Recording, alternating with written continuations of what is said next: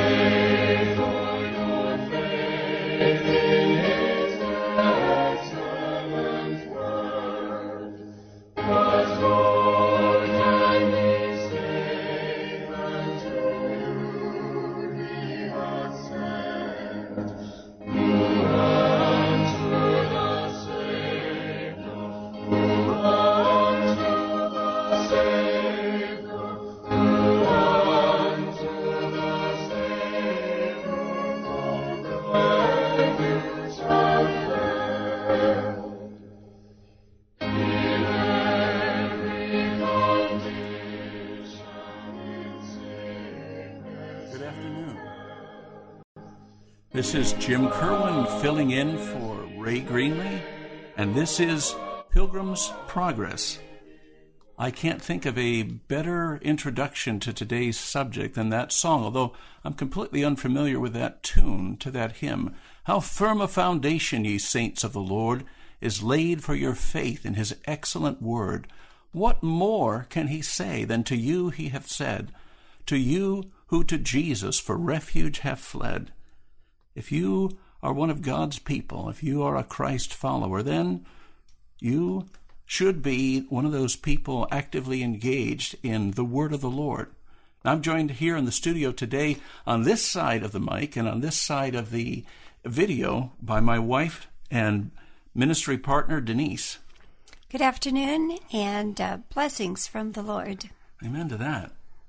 All right, just a quick note. I was blessed. We were at a celebration on Saturday, and a listener from the broadcast by the name of Victoria came up to us, and she said, I took the challenge. I heard what you said about the pastors in Nicaragua and Honduras and Guatemala starting to read the scriptures through cover to cover, and I'm going to start doing that, and my husband's going to start doing that. Victoria's husband, do you know that that's what she said? So, just so you're aware. And that blesses my heart, because that's the thing that will cause growth in God's people. And that's, well, I have to talk into the mic, so, okay. So that's the thing that will cause growth in God's people, and that's the thing that will pave the way for the Holy Spirit's work in people's hearts. Victoria had a couple of practical questions that some of you might also have. She was wondering about maybe a Bible reading chart or guide, and there's plenty of them out there on the internet, so you can find one that works well for you, but you probably want to be doing some reading each day in both the Old Testament and the New Testament.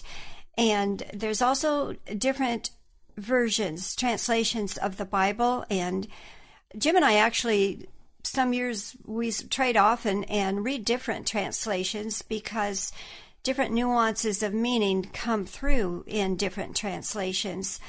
But New American Standard Bible is one that seems to work well for a lot of people. The NIV, New International Version, is another one. If you really want to get into some word study, the Amplified Bible will give every possible meaning of each particular word. So that's not going to be quick reading, but it's also going to help you to dig a little bit deeper. So that ties us in back with last Friday's broadcast. That's what we were talking about. It's good to see that it's a practical application here in the D.C. area.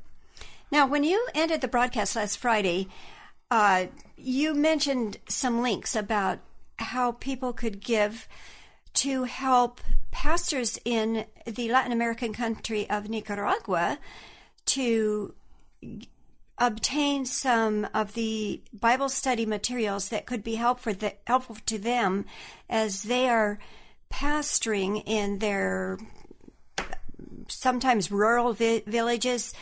We have a project going to provide 3 basic Bible study materials for them. You brought them in, I see. Okay. Thought you might like to actually get to see what we're wanting to provide. The radio folks can't see it. The folks on YouTube will be able to. Okay. We have an illustrated Bible dictionary. This one's put out by Grupo Nelson, or you would know it as the Nelson Publishing. Oops, don't bump the mic.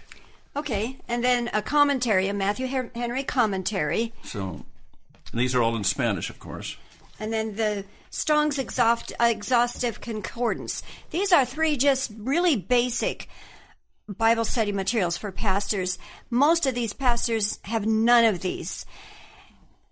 And we want to help them in their ministry. So many of them sacrifice so much in order to be able to be pastors. Most of them are working on maybe in a sugarcane field or something, as well as pastoring, and they don't have the means to purchase these books, which are very expensive down there. So we would like to bless them by providing a set of these 3 books for each of these pastors that Jim has been part of teaching down there in Nicaragua. And we want to go over the links one more time to make sure you have a chance to get that information if you would like it. And also we want to let you know that the organization that you would be giving through, our Bible teaching organization, Finest of the Wheat, is a 501c3 nonprofit corporation. And so that might be of interest to some of you. I'm glad you're here because I think I am possibly the world's worst fundraiser. I just don't like to do it. But yes, the background behind the story is you can find it on Bitly, bit.ly/sacred treasure, all one word, everything's lowercase. And if you really want to give towards the pastor's tools, the dictionary, the commentary, the concordance, those are about $105 U.S. through the Bible Society of Nicaragua. We've partnered with them to do this. That's bit.ly/tools, digit 4, pastors, tools for pastors. And I thought, just jumping off of that, because of some questions that came up on Saturday, it might be fun to talk about some of the things that we share with the pastors when we're teaching them about hermeneutics. So hermeneutics is a big word. How about a simple definition of hermeneutics? Well, I had to make it simple. You know, I was saying on Friday that we had, I found out that the first group of pastors I was teaching had only an average 6th grade education. Right. And, of course, they don't have any of these tools. So, in the end, this is what I came up with. And those of you who have a theological background may gasp and say, but you're supposed to include this and that. Well, we have to keep it simple. And the simplicity is that hermeneutics is the science and it's the art of interpreting the Scriptures. Now, I call it a science because there's certain rules that you have to understand what context is, how to apply these things. And then it's also an art because it takes skill and ability and especially experience in handling the Word of God and inspiration from the Holy Spirit to put these pieces together and draw out of God's Word what's in there. I always tell the pastors, who most of whom have never had a Bible school education, you have the world's most famous Bible teacher living right there in your pueblo, living right there in your town. And they look at me like, who could that possibly be? And then I say, El Espíritu Santo, it's the Holy Spirit. Yes. He will guide you into all truth. But he will also work by some of these rules and principles to help you draw out the truth from God's Word. So we start there talking about the art and the science, and then we go on to explaining what our goals are. And I've got 2 goals in these in this first session that I do with them. I say, look, if you only remember 2 things, this will be on the exam tomorrow because it's usually a 2-day seminar. It usually takes us all day, one day, and like from 8 or 9 to 4 or 5 in the afternoon, and then we usually do an entire morning till around 1 o'clock, and that will end the session. So I say, look, tomorrow, here's the exam. I'm giving you the questions. I'm giving you the answers. If you only remember all these two things out of everything I'm teaching, that's good enough for me, and that will get you started. And what's the first question I was asked? And you have to ask it in Spanish. What's the first question I asked them to ask? ¿Cuál es su contexto? No, ¿cuál es el contexto? ¿Cuál es el contexto? I'm still learning the Spanish. Okay. And but what is the context? What's the context? What's the context of your reading? And what's one of the definitions we have for context? There's different kinds of context. Jim will explain a little bit more about that. But when you're reading a particular verse in the Bible, you want to think about what is being said in the surrounding verses. What is being said in the surrounding paragraphs and the surrounding chapters? And remember, the Bible was not originally written in chapters and verses. Now you're stealing my thunder for later in the broadcast, but go ahead. You want to follow the flow of thought, and many times that means you ignore the chapter headings and you just keep going. So you want to see what is the big picture, what is the full picture in which this particular verse shows up in the Bible. As long as you've ruined it all and gotten into the subject of chapters and verses, she's right. The Bible, of course, with the exception of specific books like the Psalms, where we've got 150 different separate chapters, separate songs, and it's clear in some of the prophets that there are separate prophecies to this country, that country, the other. But when we're talking about the Gospels and the epistles, and even the history in the book of Acts, we're talking a continuous narrative or continuous teaching, and it doesn't break up into really neat, clean chapters and verses. Those were added. I want to say that there was an Archbishop of Canterbury, Stephen Langston, I think it was, around 1100. Forgive me if I got the date exactly wrong, but it gives you an idea that it's well over 1,000 years after the New Testament was written. He broke things up into chapters. And then later on, the chapters were broken up into subunits called verses. And so this is a good thing as far as finding things in the Scripture, but the problem is that we in the West, we think about little segments of truth, factoids, and so we will grab a verse and say, that's it, that's a truth.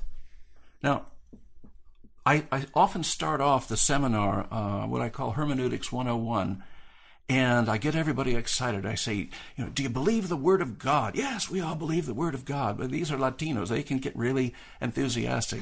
I say, do you believe the promises of the Word of God? Yes, I believe the promise. Do you believe that everything that the Scripture says is true? Yes, we do. Yes. And then if God says it twice, if the Word of God says it twice, it's like a double witness, isn't it? Yes, amen. I said, okay, Psalm 14:1 says, there is no God, no hay Dios. And Psalm 53 affirms it. Psalm 53, verse 1, no hay Dios. Dead silence. And into the dead silence I say, and this is like 5 minutes into the seminar, I say, all right, that's it. Since the Word of God says there's no God, any questions? All right, let's we can kind of pack it up, and thank you for coming. And finally, there'll be one person, just one person who will say, who will be thumbing through, it's usually her Bible, because it's almost always a sister who will do this. The pastors, most of them will just sit there dumbfounded, and finally one sister will turn and say, Hermano Diego, momentito, and then she'll begin to read all of Psalm 14, verse 1. The fool has said in his heart, there is no God. And everybody, there's this great look of relief that passes over everybody's face. And I say, oh, you mean context makes a difference? And then they begin to get the idea. The light is starting to dawn how important that is. They realize I pulled their leg, but at the same time they see how easy it is to pull something out of context, especially when they weren't expecting it. So I also talked to the pastors. Denise talked about one definition of context. I'm going to talk about another one in a minute. But I tell the pastors, look, it says quite clearly to leaders, especially to teachers, that you're to rightly divide God's word. And James goes on, let's see if I can pull that up. James goes on and he says, my brothers, let not many of you be teachers, knowing that we shall receive the greater condemnation, the King James says, or a more severe judgment. Why is that? Because we are saying that what we're teaching right now out of God's Word is God's Word to you people sitting there in front of this pulpit. And that's a very, I'll call it a fearsome thing. It's awesome because to say that you are speaking God's truth in Jesus' name and that God has put you up to it, you dare not be sloppy in your interpretation. You dare not be sloppy in your study. You really want to get as close to what the original says as possible. Yeah. And that's a grave responsibility before God, to be faithful to really what He is saying. Yes, and context, too, sometimes eludes them. I don't know if I've not hit the right word in Spanish yet. None of my translators have changed any of this. So I think the first trip to Guatemala, I found a sister wearing one of these beautiful embroidered, I hope I've got my Indian races straight, Mayan, woven, embroidered blouses. And so I will sort of have her stand up, and I will look at like a red thread that's woven in, and I'll say, oh, isn't this an amazing red thread? Look at this. It goes from here to here. It's all red. It must be made out of this kind of material. And I show them, I say, this is just a thread in this whole garment.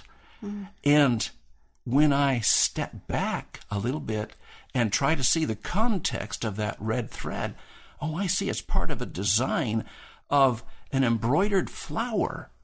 And then if I step back a little from the flower, I can see a whole bunch of flowers that are in the design.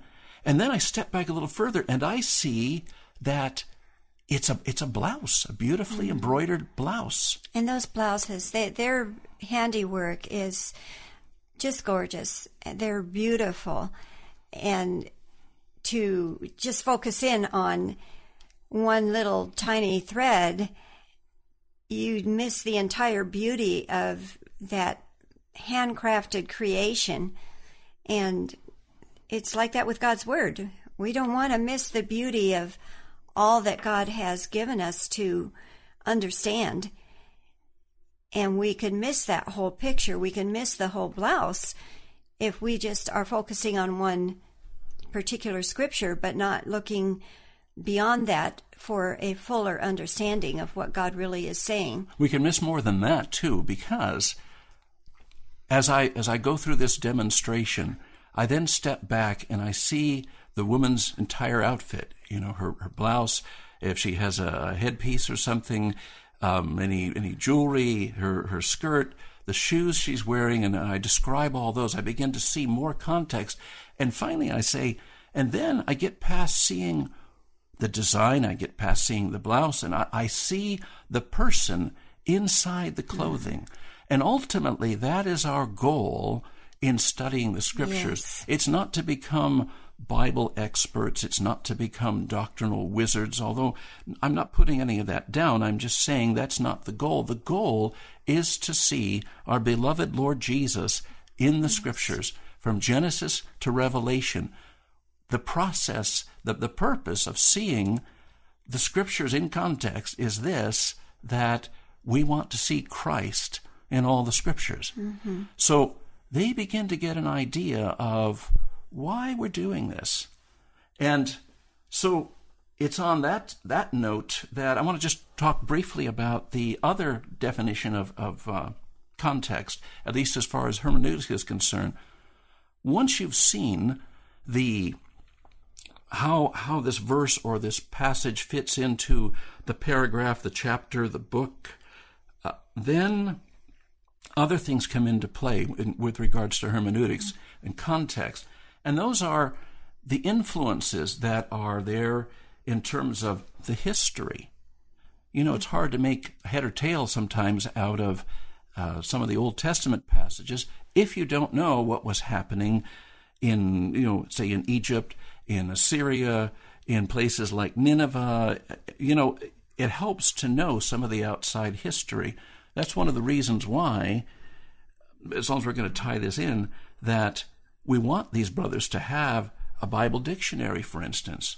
You read about some of these things and places, and with a minimal education, even, dare I say it sometimes, with an American education, these things we kind of hit them lightly and say, well, okay, I don't like history. History is boring, and we skip over it.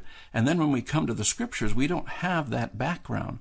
So to have these books they can go back to and say, oh, that's where the Assyrian Empire was, or this is where the location of Bethlehem was, or something. It really helps to have that stuff. You were going to say something. Well, those of you who are listening, if this is stirring an interest in you to try to understand some more of this sort of context, some of the Bibles are study Bibles, and they will have an introduction to each of the books of the Bible that will give some of the historical context to help you understand it as you're reading. So that we were mentioning different versions of the Bible earlier on. There are also different kinds of Bibles, one of which would be a study Bible, where you could find some of those Bible study helps. I have a confession to make after 45 2/3 years of marriage. I still have your Bible Atlas, your Hammond Bible That's Atlas. That's right, he does. That I had when I went to... When you went to Westmont. Yeah. Okay, for college. I liked it so much that I borrowed it and brought it to my office, and it's been there ever since. But you can use it anytime you want. Thank you. That's very kind of you. But it's from my first Bible class. Texts like that are invaluable in order to help picture things. All right, well, we were talking about history, but there's also, geography would be another matter. How is it, for instance, that geography played into certain battles, like Deborah and Barak in the battle there in Judges? If you see the topography, if you see the geography, you'll see how the enemy having to go uphill in their chariots, that was a decided disadvantage and an advantage for Barak and his forces. There's the language. Now, nobody expects these brothers ever to become Greek and Hebrew experts. I'm certainly not a Greek and Hebrew expert, especially Hebrew. Hebrew is all Greek to me, pretty much. I know, bad joke. Well, all right. But if that doesn't fry your circuits too much. Okay. Yeah. But that's another reason for the Strong's Concordance, is because from the get-go, when I found out that with a Strong's Concordance, it wasn't just that I could look up any verse I could remember a couple of words from, but that I could actually go and look at the number and say, I can look this up in the dictionary and find out what this word, we were talking about a word yesterday at the Sunday service, anomia, which some translations translate as iniquity and others as lawlessness. Well, I can go look that up based on a number it gives me in the Strong's, and I can get a summary of different ways, nuances of the word, and I can also then see how it's used in other contexts. I can go through and see how the word is used in other verses. So again, these tools, especially for people who won't have a chance to go to Bible college, are really important. Then there's culture. One of the ones that we really have fun with, we don't actually teach it the first year, we teach it the second year when we take hermeneutics into a specific 2-year topic called Woman in the Kingdom of God. And that in of itself is a mind blower. Now, what's great about this is I can teach this as Woman in the Kingdom of God and teach people hermeneutics along the way, or I can teach it as Hermeneutics 102 and 103 and teach people what woman's place really is in the Kingdom of God, not what we've heard so often. Basically, it's walking them through learning to use these tools, these Bible study tools, in a particular study, in this case, Woman in the Kingdom of God, so that they're getting to practice how to use the tools and seeing firsthand the practical application of how valuable it can be to them. We did.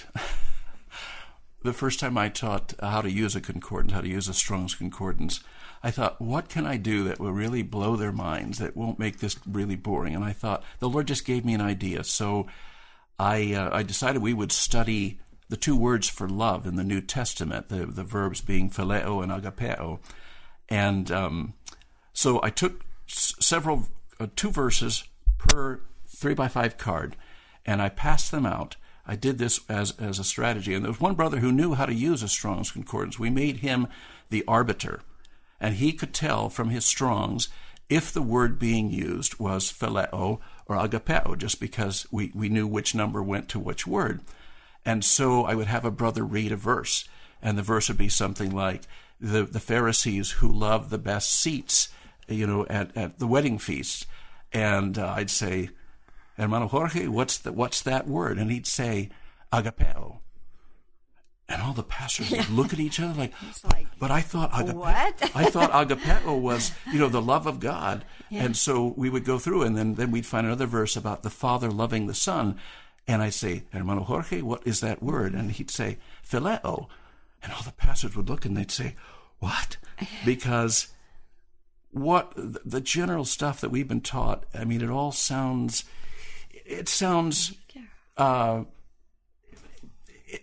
erudite, but really there's other things going on in the text. And the biggest thing in that particular one is that Jesus was speaking in Aramaic, not Greek. So. Oh, you're talking about John 21, yes. So, Peter, do you love me? Yes, right, Lord, yeah. I love you. Okay, yeah, so we went through all that. Anyhow, it sort of turned their world upside down as far as that particular teaching was concerned.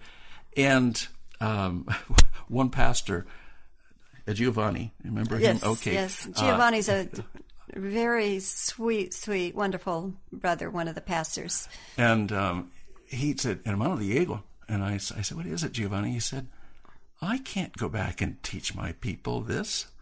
And when he said that, there's some times when somebody speaks for the entire group and you can just see everybody. And so I said, what is it? He said, I can't go back and teach my people this. And I said, well, why not? He said, well, I'm convinced by what we've studied today that, what we've thought about this isn't right. It's not complete. But if I go back and teach my people this, they'll think I don't know anything because they all know. And he put it in, I guess these air are quotes. Well, I think these are Spanish air quotes. I don't know that agapeo means this and phileo means that, right. And they'll think I don't know anything. And everybody laughed because they were all thinking the same thing. And I said, Giovanni, the point is not to go back and teach on agapeo and phileo. The point is to go back and teach whatever the Holy Spirit puts on your heart for your people. Mm-hmm. But now you know how to do a word study, and now you can see how critical it is to know something about the Greek words and how illuminating it might be to suddenly catch hold of something in Hebrew or Greek and go, wow, I had no idea that meant that. So anyhow, part of the definition, the culture, we were talking about the culture. Imagine all the scenes that you can picture, including the Last Supper, when you realize that nobody in Jesus' time sat upright in chairs at a table like we do, like you've seen in that famous painting of the Last Supper. Mm-hmm. They all reclined, feet away from the table, heads toward the table, sort of leaning on their sides, 3 to a couch usually, all the way around a low table. Suddenly, it makes it clear how John could lean his head on Jesus' breast at the Last Supper and say, Lord, who is it? Mm-hmm. Suddenly we realize that the woman who came in to wash Jesus' feet wasn't under the table where nobody could see her. She was kneeling at a place behind Jesus where she was essentially taller, even though kneeling, than everyone else at the table because they were all laying down. That verb is always to recline, and at least the New American Standard, I know, brings that out. Every time you come to sit or seat, it's always recline or recline. And then we talk some about the purpose of the author, and then one thing we don't cover is the different literary styles. That's kind of too far beyond where we're going to go. At some point, I'll probably have a module about that. But it makes a difference in interpreting the Scriptures, whether we're talking about history or a straight teaching passage or just a poetry or apocalyptic prophetic literature. There's a lot of different things that come into play understanding that. So that's part of the other definition of... You going to say something? I was just going to add that with all the different kinds of Christian teaching that we come across nowadays, and I think it becomes widespread much more quickly and easily than it used to because of the internet. And this... Said the woman whose image is going up on YouTube right now. Okay, go ahead. How are you going to know what is true? How are you going to know what's really from God? You've got to go to God's Word. You've got to spend time in His Word. You've got to be very familiar with it. You've got to study it and have a clear understanding of what God says. You can't just trust blindly everything that anybody says. That's kind of like believing all that stuff you see on Facebook, which is, as we all know, is a crazy thing to do. You don't want to just believe everything everybody says about God or the Bible. You want to go to the Bible for yourself. You want to ask God what He is saying. You want the Holy Spirit to open it up for you. And so learning how to use some Bible study tools, learning how to look a little bit deeper into context helps you to stay grounded and really not get thrown off on sidetracks or rabbit trails as far as what God has given to us in His Word. You know, maybe I've gotten to the stage in life where I'm one of those cranky old, hey, you kids, get off my lawn kind of people. But I've been now ministering for, close to 50 years, close to that. And I have to say that in those 50 years, I have noted a marked decline, especially since about 1990, but it probably was going on before then, of a Bible knowledge, just Bible familiarity among Christians. Now, I expect that in the world, we're moving into the throes of being a secular society, and people are cut off from what used to be standard knowledge. Okay, I expect people in the world to be like people in the world. Right. I expect non-believers to not know this stuff. But what terrifies me, concerns me, is that over 50 years, I'm watching this rapid decline of God's people. I'm not talking about new Christians. Praise God, new Christians have all kinds of questions, and it's fun and oftentimes challenging to answer them. But for somebody who's been in the Lord for 10 or 20 years to not have a clue about certain important passages in the Old Testament, and I've run into that frequently, that's motivating for me. Other than a broadcast like this, I don't have much input in my own native country in the United States, but it blesses me to be able to have that input elsewhere. You were talking too. You know, the other thing I say, I remember I said they have to remember two things. One is that ¿cuál es el contexto? What is the context? And you're shifting into Spanish here. And the other one is that you need to read through the Bible cover to cover. When Paul stands up before the Ephesian elders in his last meeting with them off the coast of Asia Minor in Acts chapter 20, he says, I have declared to you the whole counsel of God. And I say to the pastors, that's your job, is to declare the whole counsel of God. But you can't declare the whole counsel of God if you don't know the whole counsel of God. And you can't know the whole counsel of God unless you read the whole counsel of God. And because you're men of God, you need to read it cover to cover, and women of God, because there are pastores there. I don't mean to leave them out. You need to read it cover to cover every year. That just needs to be part of your spiritual discipline. And I told you how that happened in Guatemala. They picked that up and they've run with that. And their example is shining such a light in places like Peru and Honduras and Nicaragua that's also happening there. Right. That's exciting. But part of that, I'm going to bring up Mary Beth. Mary Beth is our youngest daughter. I wish I could say young daughter because then I could be the young dad, but that's no longer the case. You parents, especially those of you with young children, you will find that your children betray you by getting older. And the older they get, the older you get. So as near as I can tell, it's their fault. Nevertheless, Mary Beth, at one point in her career, was a bank teller. And I was thinking about this particular subject, and I asked her this question. I said, Mary Beth, how often do you see counterfeit money? Mm-hmm. And she said, every day. Oh, Dad, I see it every day. I was blown away. I said, every day? She said, oh, yeah, if it's not my till, it's somebody else's. I said, well, how do you spot it? She said, Dad, look, I'm a counter teller all day. I count money out, I count bills out, and I count bills in.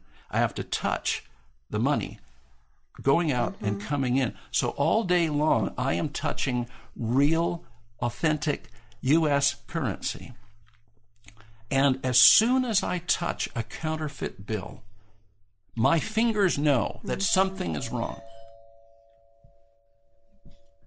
My fingers know that something's wrong, and so I stop. I stop the count. I go back. I count again until I get to the one that feels wrong. And then I pull it out of the stack and I hold it up to the light or whatever process they use, whatever machine they use to look for certain marks, watermarks, that sort of thing, that proves that it's a counterfeit bill. But the thing that tells her originally is her fingers, and it's because she touches the real thing all day long. Beloved, you have to touch the real thing all day long, every day. You need to be so familiar with the scriptures that when you touch a counterfeit, then you will know that something's wrong. Now, you can take it out later and examine it and find out against scripture what the problem is, but until you have gotten to the point where, like Mary Beth, you're handling the real thing every day, and you're handling all sorts of bills, that is, you're going from Genesis to Revelation, and you're doing it on a regular basis, you can't spot the counterfeit from the real. Or if you do, it will be by chance, by luck, by divine intervention. You need to be familiar enough with the real stuff to be able to feel it and know it, and then check it against the reference point, against Scripture. So my daughter taught me that about counterfeit money, and I'm teaching you that about counterfeit truth, which I'll put in quotes. Mm-hmm. You were going to add something? What's about Mary Beth? You must have something to add. Hi, Mary Beth. I think she's watching this broadcast. I forgot, Mary Beth. I'm sorry, but okay. All right, never mind. All right, so that great context of the Scriptures, God, this has been a work in progress. The Scriptures from, call it, 1400 BC, all the way up to about 100 AD. God took 1,500 years to get you this book, to guide you along with the leading of the Holy Spirit. And when somebody takes that long to make a handcrafted gift, for you to leave it under the bed, on the nightstand, on the coffee table, wherever it is your Bible is and shouldn't be, I don't even know what to call that, other than just, that's a shame. Also, think about, in our physical bodies, we need food and we need water in order to survive and in order to grow. Children can't grow if they don't have sustenance. We need air to breathe. There are certain survival necessities. We can't expect in our spiritual lives to grow without spiritual food. So what is our spiritual food? I think that's pretty evident. God has given us his word, which points to the bread of life, Jesus himself. And the Holy Spirit, perhaps he could be likened to the air we breathe. Without his revelation and inspiration to shine on the scriptures and to bring them to life so that they're not just, great literature or something like that, we can't grow in our Christian lives. To just get saved or come to know God and say, okay, that's great, I've got my life insurance and, I've got my ticket into heaven. That's not what God's idea is at all. He wants us to get to know him. And part of the way we get to know him better is to spend time with him in prayer and to spend time with him in reading the gift of the Bible that he has given to us. This is critical, and it should be just a natural part of our Christian life and experience. And sometimes our lives get so crazy busy, we've got to intentionally make time for this to happen. But you make time for what's really important to you, and you make time to spend with the people who are really important to you. Is your relationship with Jesus really important to you? Then you'll make time to nurture that. On those lines, one of my heroes of the faith is Bruce McKee. Oh, Bruce yes. McKee is a man that you will never hear of unless you've been in the Navy and you happen to have been on one of his ships. Bruce, now, you Navy folks, forgive me, I don't have all the terminology right, but Bruce is one of those fellas who is the medical person you go to on a ship where there's no actual physician. He knows enough to be able to patch you up, sew you up, and when it's beyond his means. And because he's called in on every emergency where there's injuries. He did that full-time Navy, and now he's doing it, I think, as a contract. He's been doing it for 10 years. He's hardly ever home. I bring that up because he has to respond to emergencies day and night.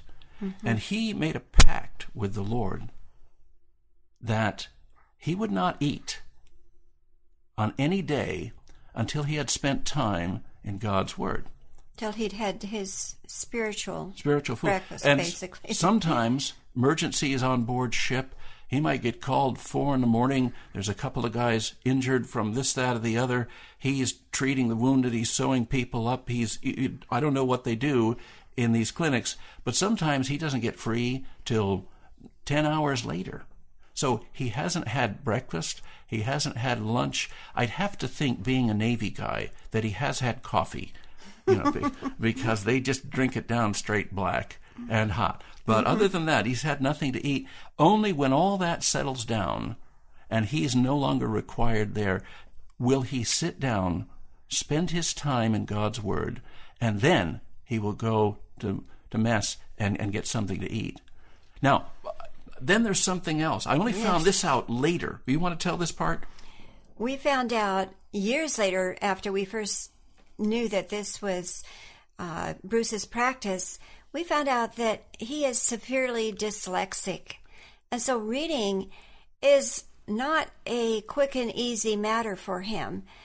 And any of you who maybe have that, know somebody who does, you know that they have to work much harder at reading. And so that commitment was all the more costly for Bruce because of that. And yet he does it lovingly, cheerfully, joyfully, willingly, because he loves the Lord. And you know that when you spend time with him. Yes. I mean, he doesn't even have to talk about Jesus, and you know that there's something different about this man. That's right. It's always a pleasure to me to be in his presence just because of who he is. And I won't say his Bible reading made him into that, but I will say the state of heart that makes him a committed Bible reader like that, despite all the excuses he could have, that that state of heart is what has made him more and more like Jesus every time we meet him. Let's see, you know what I want to do? I want to just do